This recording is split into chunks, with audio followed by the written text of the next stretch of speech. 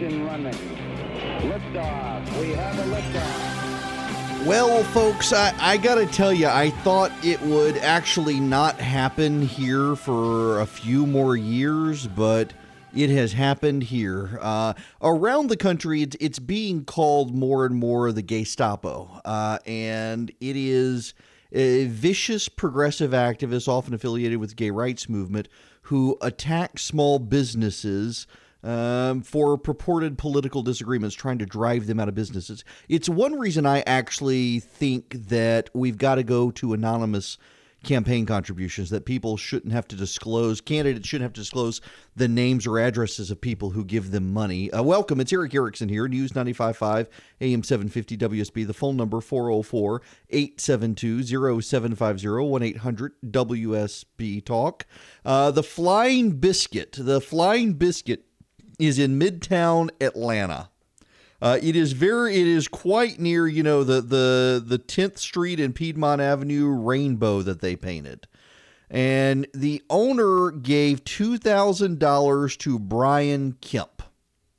And gay rights activists are now attacking the business and the owner for supporting Brian Kemp. Now, the owner gave money to Brian Kemp, largely because, like so many small businesses in the state, he knows that Stacey Abrams would have a devastating impact on small businesses with the fees and taxes and everything else she would do, the regulatory approach that the Democrats would do if Stacey Abrams became governor. It would be bad for small businesses. It would drive up costs. So gay rights activists and progressive activists are trying now to shut down the business, attacking the business, demanding apologies. Again, this is the Flying Biscuit restaurant, but it's not just the Flying Biscuit restaurant. They are also targeting now Monday Night Brewing. If you know Monday Night Brewing is a very popular craft beer brewery here in Atlanta. They have 2 locations. We've done live broadcasts from their locations before.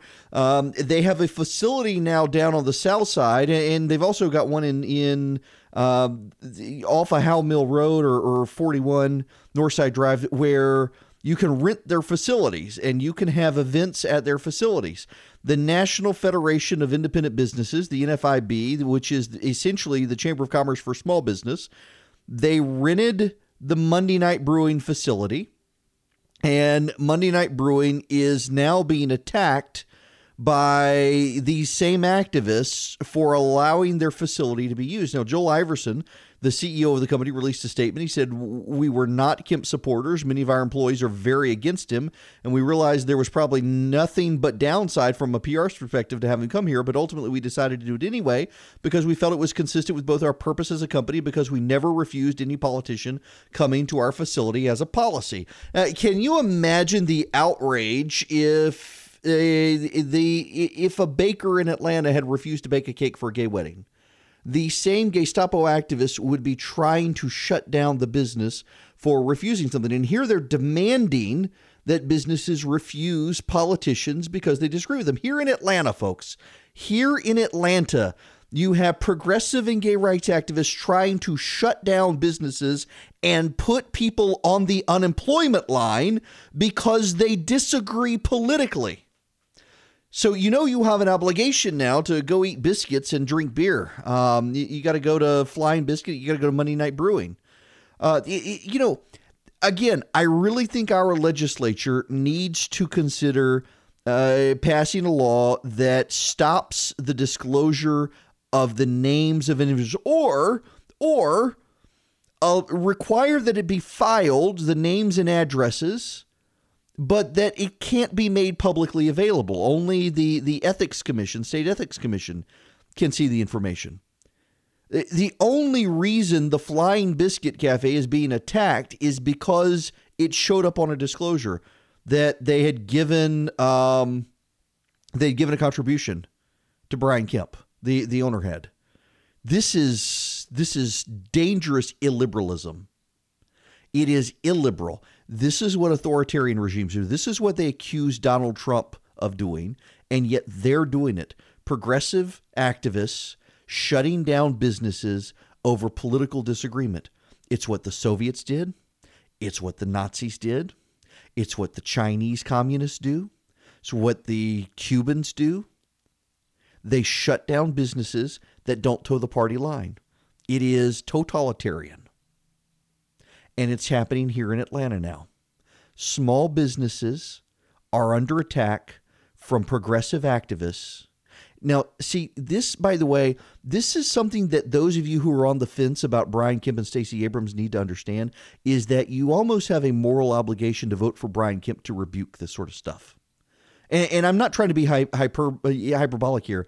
They will be emboldened if Stacey Abrams gets elected in the same way they were emboldened by Barack Obama. And it's not that Barack Obama endorsed this behavior, although I think he kind of did. And it's not that Stacey Abrams endorsed this behavior, although it was her campaign that organized a protest against Stacey Evans merely for being white. Now, this doesn't get a lot of press coverage, but it was Stacey Abrams' campaign staff that organized a protest of her Democratic opponent merely for being white.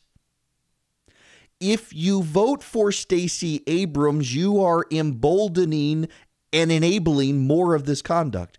You are emboldening more protests against people for their race. You are emboldening more attempts to shut down small businesses for political disputes. Now, the Democrats can scream at me all they want, but I'm not the one out there shutting down businesses. I'm not the one out there trying to blackball businesses. I'm not the one out there trying to drive these people out of business and put people on the unemployment line. You embolden this behavior. What they want is to shut down Brian Kemp. What they want is to elevate progressivism. And if you go down the road by handing them your vote, you're emboldening them. They're going to conclude by you handing victory to what they want, by handing victory to their cause, that if they do even more of this, they will have more wins. Now, you may not like it. A buddy of mine has texted me and says, oh, I don't like either of them. You've lost me here. Lose you or not, I'm telling you the truth. They get emboldened by this. You hand them a win. They think that it's about them. The number of Democrats who are going to claim that gun control was a winning issue if the Democrats take back Congress, even though it was a rejection of Donald Trump, you know what they're going to do? They're going to amplify the gun control message even further. The number of Democrats who are going to say, well, this was all about you named the issue, that's why we won Congress, they're going to try to amplify that issue. You go shutting down small businesses because they supported Brian Kemp, or they just open their doors and let him have an event there, like Monday Night Bruin did. They don't even endorse him. They don't even like him, but he's a politician running for governor. They said, here, yes, you can have our place for an event. Now they're under attack. You will embolden the behavior. Those of you who have kids understand what I'm talking about. You keep letting this bad behavior thrive. They interpret it as they're winning. They're going to amplify it anymore. It's just going to amp up. You cannot incentivize this stuff. And that's what they want you to do. That's why they want you to vote for Stacey Abrams. Bad news if that happens. We'll see even more of this.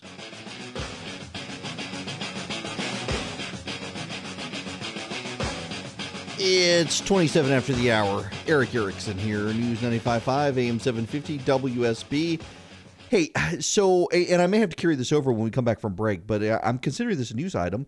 I had the Children's Healthcare of Atlanta Bourbon and Butts event last night and actually spent more time talking about this than anything else. Circle, this is not an ad.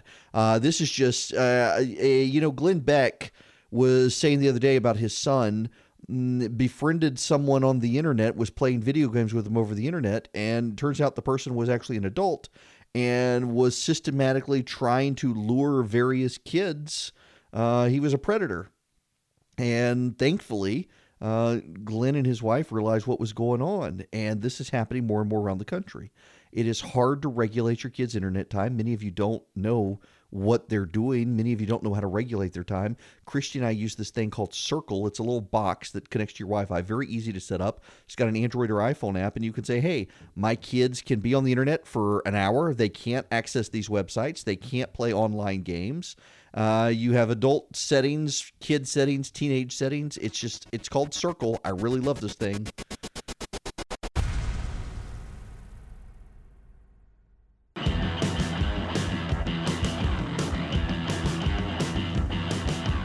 It is 38 after the hour. Eric Erickson here, News 95.5, AM 750, WSB. I need to, well, just given the overwhelming amount of emails and messages on social media I have gotten during the commercial break, I think I do need to stick with this for just a minute. Mentioning this app called Circle. More and more, it is extremely hard to monitor what your kids are doing online. You don't know all the time. And how do you restrict them from being online? What happens when you go to bed at night? That's when, particularly on the predatory issue. And I don't mean to sound like I'm making light of this or being hyperbolic or scaring you. But like Glenn Beck was saying, his kid struck up a friendship with someone online, and it was 2 o'clock in the morning. After all the parents had gone to bed, the person knew to wait until then. And you can't be up at all hours of the night. You don't want to hide your kid's cell phone and whatnot. So what do? And I cannot recommend this enough. I don't get paid. It's not an ad. Christy and I bought this thing from Best Buy. It's called Circle. It's branded by Disney. Disney didn't really make it, but they knew what they were doing by branding it. It is a little bitty cube. It fits in the palm of your hand. And it comes with an app. You plug it in to the wall. It doesn't have any other wires to connect it to a routers or anything. It's just got a plug. You plug it into the wall, and you download the app from the Apple App Store or Android, the Google Play Store. You set up an account, and it connects by Wi-Fi to this little device. Well, what this device does is it syncs with your internet. And if your kids are trying to go online, you can use your app on your phone and say, I don't want them using social media websites. I don't want them using Snapchat. I'll allow them to play Fortnite, but I'll only let them do it for an hour. I won't let them use messaging apps over the internet, things like that. And it has a lot of controls. You can see what website your kid is viewing. You can also set things for you can do rewards like they're only allowed on the internet 2 hours a day. But if they do their laundry, if they do the dishes, I'll give them an extra hour. You can do things like that. You can set an absolute hard off time. Like in our house, it's 9 p.m. My kids' devices, this works with iPhones, iPads, computers, Xboxes, PlayStations, Apple TVs, Roku devices, you name it. You can put them all in there and say at 9 o'clock p.m., no more internet. And the internet stops working except on you and your spouse's devices. Or if you really want to be mean, you can turn that off too. You can even block Amazon from your wife's account. Not that I would do that. I really wouldn't. I need it blocked from mine. But nonetheless, you get my point. It is really, really hard to monitor what your kids are doing online. And this makes it a whole lot easier. You should still be willing to look at your kids' devices and make sure they're not hiding stuff from you on them. You really should. But this is also a good way to help you monitor what they're doing and block things. Like if you come to my house, I don't care who you are, I don't care what age you are. If you come to my house, thanks to the Circle app, Snapchat doesn't work in my house. No one, myself included, can use Snapchat in my house. It is completely blocked. There's no way around it because of the Circle device. We allow our daughter to have a private Instagram account that we follow and keep up with and monitor her Instagram direct messages to make sure everything is okay there. But she's restricted in the amount of time a day she can use it. We restrict Pinterest. We do it all from the Circle app. And I'm telling you, if your kids are big into online games in particular, whether it's Minecraft or Fortnite or whatever, this is so useful for you to be able to not trust your kid to say you've only got an hour, put your device down after an hour, but to cut off the internet after an hour. And those of you who have kids, you understand what I'm talking about. And this is a great help. It is not a replacement from you being a parent, but it certainly is a great aid for your parenting skills to help you. I highly recommend it. Again, it's called Circle. You can get them at Best Buy. I think they sell them at Target. They might sell them at Walmart. I know you can get them at Best Buy. That's where I got mine. You can also get it off Amazon. Circle by Disney. It is really, really easy to set up. You do not have to be technically proficient to set it up. You just plug it into the wall and download the app, and it's a very easy process to walk you through it. But it has really helped us in our household not just protect our kids, but also regulate their internet usage, because we're pretty slack about it, and we can be very slack, and this thing isn't. So I recommend Circle by Disney. Now, y'all, Chelsea Clinton has come out today on a Sirius XM interview and said that essentially ending abortion would be anti-Christian or unchristian, that getting rid of Roe would be unchristian. Now, I don't know what she has studied that she thinks is Christianity, but I can assure her if she bothers to study actual Christianity, she would realize that Christians have always been very pro-life. The whole thing here is silly that she would say something like this, and is another reminder of the Clintons keeping themselves in the public eye, often by doing dumb things. That's what she's doing here to stay in the public eye, trying to get attention. For the life of me, I don't understand why the Democratic Party doesn't go to the Clintons and say, y'all, go away. Just stop talking. Chelsea, delete your account on Twitter. Hillary, delete your account and go away. It boggles my mind between Hillary Clinton and Barack Obama all falling all over themselves to go out and campaign for Democrats and attack the president.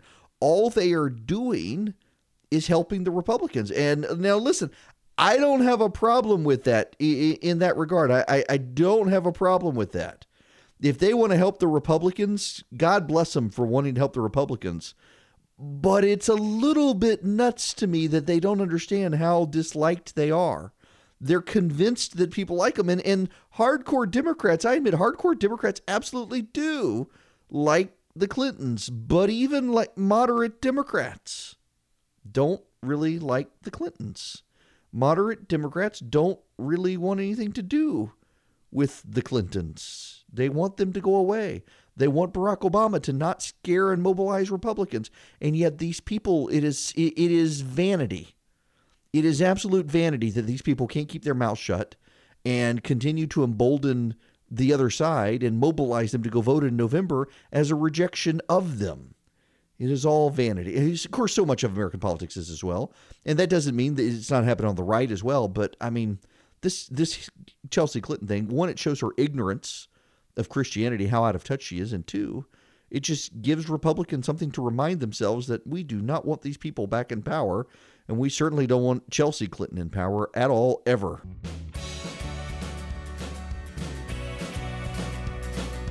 Wow, y'all, happening on MSNBC of all things, Chuck Todd just really lit into the Democrats for their handling of this Brett Kavanaugh accusation. When we come back, I want to spend some time on the character assassination of Brett Kavanaugh. I'll see if I can track down the audio of what Chuck Todd just said. He's like, we're not even going to go there. We're not going to talk about it. Completely unsubstantiated. It's going to blow up in the face of the Democrats. And it appears to be happening this afternoon, that it is blowing up in the face of the Democrats. And they've also, the New York Times engaged in a character assassination of Nikki Haley. The reporter who wrote it has a history of going after Republicans in the Trump administration, only to see his newspaper have to walk back the attacks. It's happened now to Nikki Haley. I'll give you the details on that. Before we do that, though, I got to tell y'all what happened to me last night. We had the Bourbon and Butts event, and then I drove home. I got home about 11 o'clock, and in my neighborhood, I come down a hill to my house, and as I'm coming down a hill, there is a lake in the road. There is a lake. It is ankle deep water, and it is enough when the car goes through it to make big waves on either side. And my driveway is like Niagara Falls, and at the back of my driveway is Old Faithful shooting up higher than our house. Our sprinkler system, when it was installed, I have no idea why anyone did this. They did not put it on the house pressure. It's right off the water main. And there was a rupture in the pipe, and no one has been able to find the valve to turn off our sprinkler system since we've lived in this house for 7 years. I went down to turn off the water main, and I could hear a rattlesnake, and I had got out the hoe, chased the snake. Well, it turned out not to be a rattlesnake. The water was moving so fast that the water main dial was spinning so fast that it sounded like a rattlesnake. And I spent an hour and a half, snakes, spiders, chipmunks, trying to find that shutoff valve. and found it. Whoever 7 years ago did it, they took the lid off of it. And for 7 years, there's been mulch and dirt accumulated in it. And I had to archaeologically excavate it to turn the sucker off. I mean, it flooded our entire yard and neighborhood.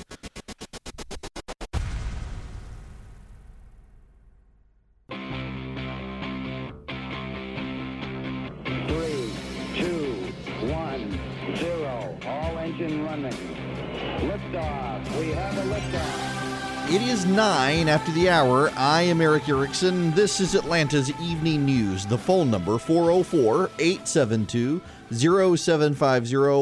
1-800-WSB Talk. We got to get into the character assassinations that happened today of Nikki Haley and Brett Kavanaugh. Kavanaugh, we talked about it some last night. It's continuing to develop. Chuck Todd was just on the NBC affiliate in Atlanta and refused to talk about it and said, I don't have the audio for you. I can tell you what he said, that he refused to talk about it, that he thinks this is going to hurt the Democrats. This is going to undermine Me Too, that this is completely unsubstantiated. No one has seen the letter. Now, if you don't know what I'm talking about, Dianne Feinstein, senator from California, says she forwarded a letter to the FBI from a woman who claims that in 1982, when Brett Kavanaugh was 17 years old, he locked her in a room and tried to coerce her into having intimate relations with him, he and another guy. Turns out the other guy is Mark Judge, a conservative writer in D.C. who adamantly, vehemently denies it. Took forever for them to release his name. Why? Because he could sue for slander. He's not a public figure. He's vehemently denying it, as is Kavanaugh, by the way. But we don't know the details. We really don't know the details. Jane Meyer, and I want to say Jane Meyer, they put Ronan Farrow's name on it to give it credibility, but it's really, I can read the story. Jane Myers is a writer at The New Yorker. I've read enough of her work to know this is her piece, not Ronan Farrow's piece. She is adding the extra details of claims, but no one knows who this woman is, and it appears that people are telling reporters what the claim is, but they're not actually showing reporters the letter. Now, the FBI received the letter, looked at it, and said they're not investigating this. So we don't actually know what this actually is. It is total speculation. Here is what we do know. These are the facts. Dianne Feinstein, according to her, received a letter from an anonymous woman in July, claiming Brett Kavanaugh tried to or did sexually assault her in 1982 when they were in high school together at a party. He went to an all-boys Catholic school, so it was at a party. We know that Dianne Feinstein held on to this letter for 2 months. We know that Dianne Feinstein did not raise this issue in the closed-door meetings of the Senate Judiciary Committee to discuss Brett Kavanaugh. We know that Dianne Feinstein did not raise this issue in the public meetings questioning Brett Kavanaugh. In fact, Dianne Feinstein did not raise the issue until after the Senate Judiciary Committee closed further consideration on Brett Kavanaugh and moved to vote on him. She waited until then. That is very, very important for a significant historic detail probably most of you, if not all of you, do not know about. In 1991, George H.W. Bush, then President of the United States, nominated Clarence Thomas to replace Thurgood Marshall on the United States Supreme Court. The hearing was held before a Democratic-controlled U.S. Senate Judiciary Committee. The committee considered Clarence Thomas for a week. They let Clarence Thomas speak and they interviewed him. They let proponents for Clarence Thomas speak for a couple of days. They let opponents of Clarence Thomas speak a couple of days. And then the committee decided to vote. And the committee had the votes with the Democrats to vote Clarence Thomas out to the floor of the Senate. It was only after the committee decided to vote on Clarence Thomas. The hearings had concluded. All the investigation had concluded. They were ready to vote his nomination to the floor of the Senate. That Democrats raised the Anita Hill issue. They waited until everything had been done, and then they attacked with the Anita Hill accusations. And they required, by that the Senate Judiciary Committee reopen the hearings on Clarence Thomas and have another week on live television of doing nothing but grilling Clarence Thomas and Anita Hill. They assassinated Clarence Thomas's character. They made Anita Hill some sort of hero for telling this stuff that most people believe wasn't true, including a majority of the Democratic senators who voted to send Clarence Thomas's nomination to the floor of the Senate, where he was confirmed, despite the allegations. And now they want to relitigate that. This past year, they tried to relitigate Anita Hill. They're doing the same thing with Brett Kavanaugh. They waited until everything was over. They waited until the Senate Judiciary Committee was ready to vote, and then Dianne Feinstein raised it. But there's a significant difference. With Clarence Thomas, we knew the name of the victim. She came forward. Here, we don't even know. We don't even know what the accusations are. All we know are multiple reporters from multiple outlets have been given multiple different competing versions of what happened. None of them have a name of the victim. The victim won't come forward. The victim says she's not coming forward. And the other major, huge difference is that this happened in 1982. At least with Clarence Thomas, I don't believe Anita Hill, but at least they were trying to say that it had happened in recent years. This is something they claim he did in high school, a prank, a bad act, something that he did in high school. He's categorically denied it. The other individuals involved have all denied it. And you know what the media did today? The Senate Judiciary Committee released a letter with the names of 65 women who have come out and said, I've known Brett Kavanaugh since high school. I never witnessed this sort of behavior. This is not the Brett Kavanaugh I would have known. There's no way he did this. And do you know what the media response is to that? Oh, well, the Senate Judiciary Committee Republicans must have known about this. How else could they get 65 women to release a statement less than 24 hours? Well, it turns out that a group of Brett Kavanaugh's friends got together overnight and stayed up all night trying to call women who he went to high school with or associate with in high school and got them to come forward, many of them volunteering to come forward. 65 women within less than 24 hours were willing to come forward and sign a letter and say, this is garbage. And instead of the media covering the letter for what it was, they say, oh, well, this is proof Republicans must have known about this all along. They've been covering up for a predator. Is it any wonder the president is so easily able to attack the media for fake news? Is it any wonder that the president is able to attack the media for being an enemy of the people? They, the media, they're their own worst enemy. And it's not just Brett Kavanaugh.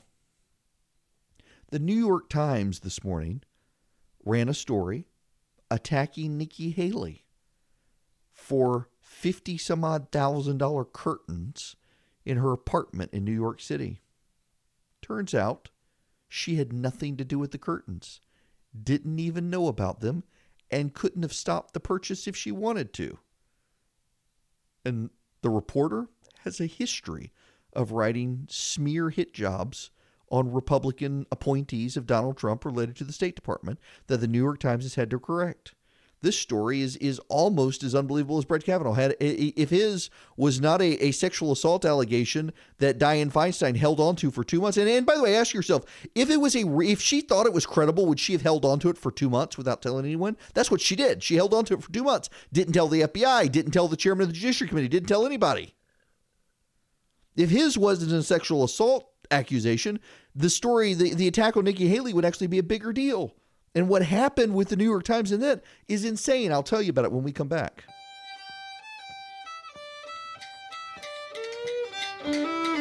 Y'all, I don't care who you are. I don't care what your politics are. I don't care whether you're a man or woman. I don't care what your age is. You need to go to my Twitter feed at this moment, twitter.com/EWErickson, and see the video I just retweeted. It is the most amazing video you will see today. It's a Weather Channel reporter, and he's somewhere in North Carolina in the hurricane, and his legs are spread. He's like he's on the air train at the airport, not wanting to hold on to a pole, trying to make sure he doesn't fall over. And his body is quivering, and he's moving. And he's like, this is the worst wind we've experienced since the storm came on shore. The wind gusts they're over 80 miles in the background. Two dudes walk past him. Two guys in shorts walk past as if there's nothing going on.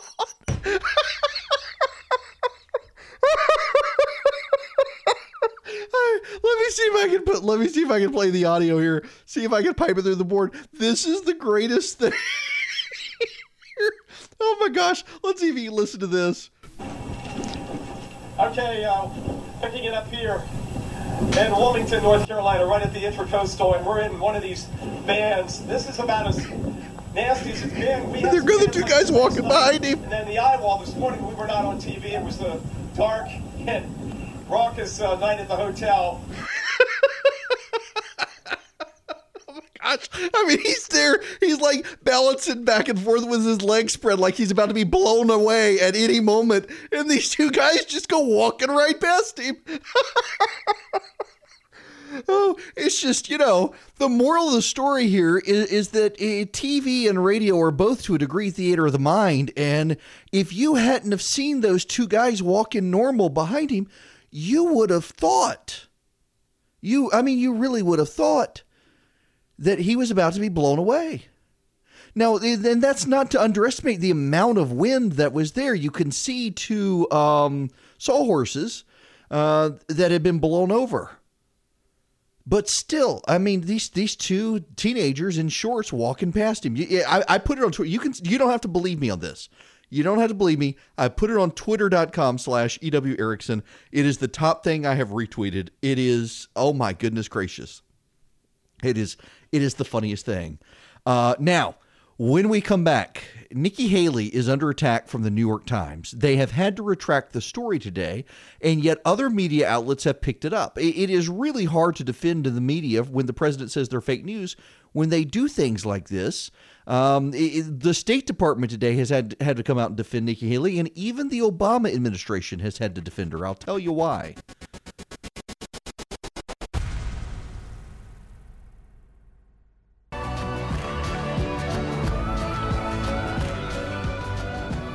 It is 39 after the hour. Eric Erickson here. Guess what? I don't even have to read radar right now. We got a hurricane off the coast, but it is not affecting us. If anything, it is helping us. We don't have any anything on the radar that we need to worry about at this moment. The New York Times ran a story this morning in their newspaper and online that Nikki Haley, the UN ambassador, spent $52,701 on curtains for her UN envoy residence.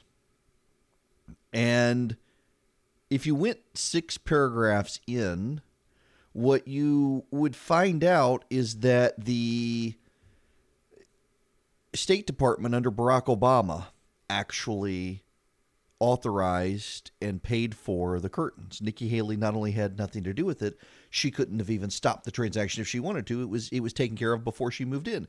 See, the American ambassador to the United Nations has lived in the Waldorf Astoria Hotel in New York City with a rent of basically $130,000 a year, I believe, or is it a month? It was a ridiculous amount of money. Well, and the New York Times tied this in together to Ben Carson had spent all that money for stuff in his office, and here's another big spender prima donna, Nikki Haley, except it turns out it's not true. This is the second time this reporter has written one of these attack jobs. Now, an editor's note has been pinned to this article today. I want to read you what the editor's note says. An earlier version of this article and headline created an unfair impression about who was responsible for the purchase in question. While Nikki Haley is the current ambassador to the United Nations, the decision on leasing the ambassador's residence and purchasing the curtains was made during the Obama administration, according to current and former officials. The article should not have focused on Ms. Haley, nor should a picture of her have been used. The article and headline have now been edited to reflect these concerns, and the picture has been removed. Well, that's all well and good, but, I mean, the article ran and got significant traction over Nikki Haley's big spending ways. And if you actually read the article, you would find out that she didn't do it. And yet the headline reflected it, and the photography reflected that Nikki Haley was the one who did this. It is good that the New York Times appended this editor's note, but they should have never had to have done it. They should have actually vetted it during the editing process. Someone should have said, hey, you know what? This story headline is inaccurate. Using this picture is inaccurate. If anything, it was Susan Powers or Samantha Powers who should have been. But even Samantha Powers in the Obama administration, a lot of conservatives rushed out and said, Trump or Obama administration, it must have been Samantha Powers who did this. Turns out it wasn't. There's actually a division within the State Department that takes care of housing for ambassadors. And it was that division within the State Department run by a guy named Patrick Kennedy, the top management official at the State Department during the Obama administration, who made the call to do it. And she has been moved from the Waldorf Astoria to a new penthouse. It's 6,000 square feet. Yes, it is $58,000 a month. The Waldorf Astoria was $109,000 a month. So the move actually saves some money. Nikki Haley's the first one to live in this apartment. And the reason the curtains were bought and so expensive, according to them, if you believe them, they come on motors and hardware that can be opened and closed at will with the push of a button or remotely due to security concerns. That's actually why the curtains were so expensive, according to the report, is that this was a security issue. They wanted security to be able to close the curtains at a moment's notice remotely for the security of the ambassador. Nonetheless, still ridiculously expensive. But the entire time, is for basically 24 hours, the story was that this was Nikki Haley. Now, these are people who the president routinely assails for fake news. I have defended the press numerous times over calls of fake news when they were telling the truth, like the Puerto Rico death toll. And yet nobody should defend the New York Times for this. And it makes you realize just how much they are their own worst enemy when it comes to dealing with conservatives. They are ideologically biased. They will believe the worst about conservatives and then run these stories and get themselves into trouble. But if there hadn't been a lot of screaming about the story, it probably wouldn't have gotten corrected. I mean, time and time again we see these. The last one from this same reporter was related to a Jewish group that supposedly had ties to the Trump administration and to Benjamin Netanyahu and didn't. You know, what I'm seeing more and more in the media is a lot of 20 and 30, and I don't know how old this reporter is, but a lot of 20 and 30-something reporters come in from journalism school or left-wing outlets, and they're not there to actually be reporters. They're not there to report facts. They're there to advance agendas, and more of the agenda from so many in the media is against Republicans, against conservatives, against the president. And the president has a bigger bully pulpit than these people, and he can point out their biases. And I think a lot of times he gets it wrong, a lot of times he's unfair, but oftentimes, too, he gets it right. Oftentimes, too, he points out that they've gotten it wrong, and the reason they got it wrong is their bias against him and his administration. And that's fair.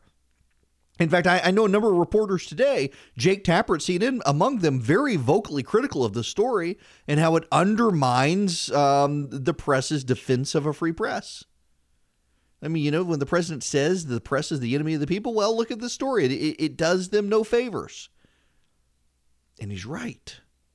The press is its own worst enemy.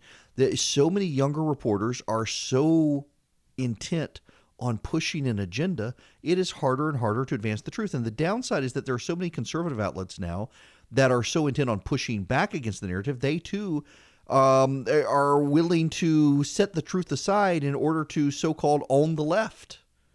We all need to be invested in what the actual truth of things is. You know, there is real truth. If you don't believe that there is real truth, then you probably don't believe in God because, you know, he's truth. There is real truth out there. You got to be able to find it. And so many on both sides are so busy beating the snot out of each other and advancing so-called narratives, everybody is leaving facts on the side. They're ignoring truth. We can't afford to ignore the truth. And when you get it wrong, you got to say, I got it wrong, because there is real truth. And man, the New York Times doesn't seem interested in it at all.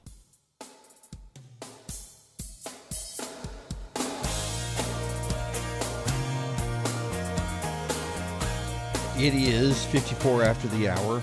Eric Erickson here, News 95.5, AM 750, WSB. Looks like we're not going to get any rain from Hurricane Florence. So here's the thing. It's really actually mind-boggling. No, it's not. It's really not mind-boggling. It's totally understandable that Democrats are pulling out all the stops to smear Brett Kavanaugh. This is no longer about actually stopping him from getting on the court, I hope you understand. This is about using his nomination to hurt Republicans in November. They're making up wild accusations and trying to scare Republicans, trying to scare Democrats, trying to scare Republican senators like Susan Collins. We're going to defeat you. You're putting a rapist on the Supreme Court. It's basically their allegation. There's no proof of it. They don't care about the truth. They don't care about the facts.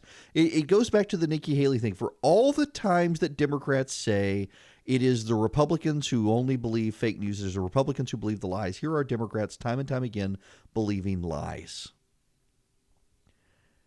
You know, the thing that Democrats have done that is most remarkable to me in the age of Trump is they have convinced themselves that there are no terrible people on their side, that all the terrible people are on the other side.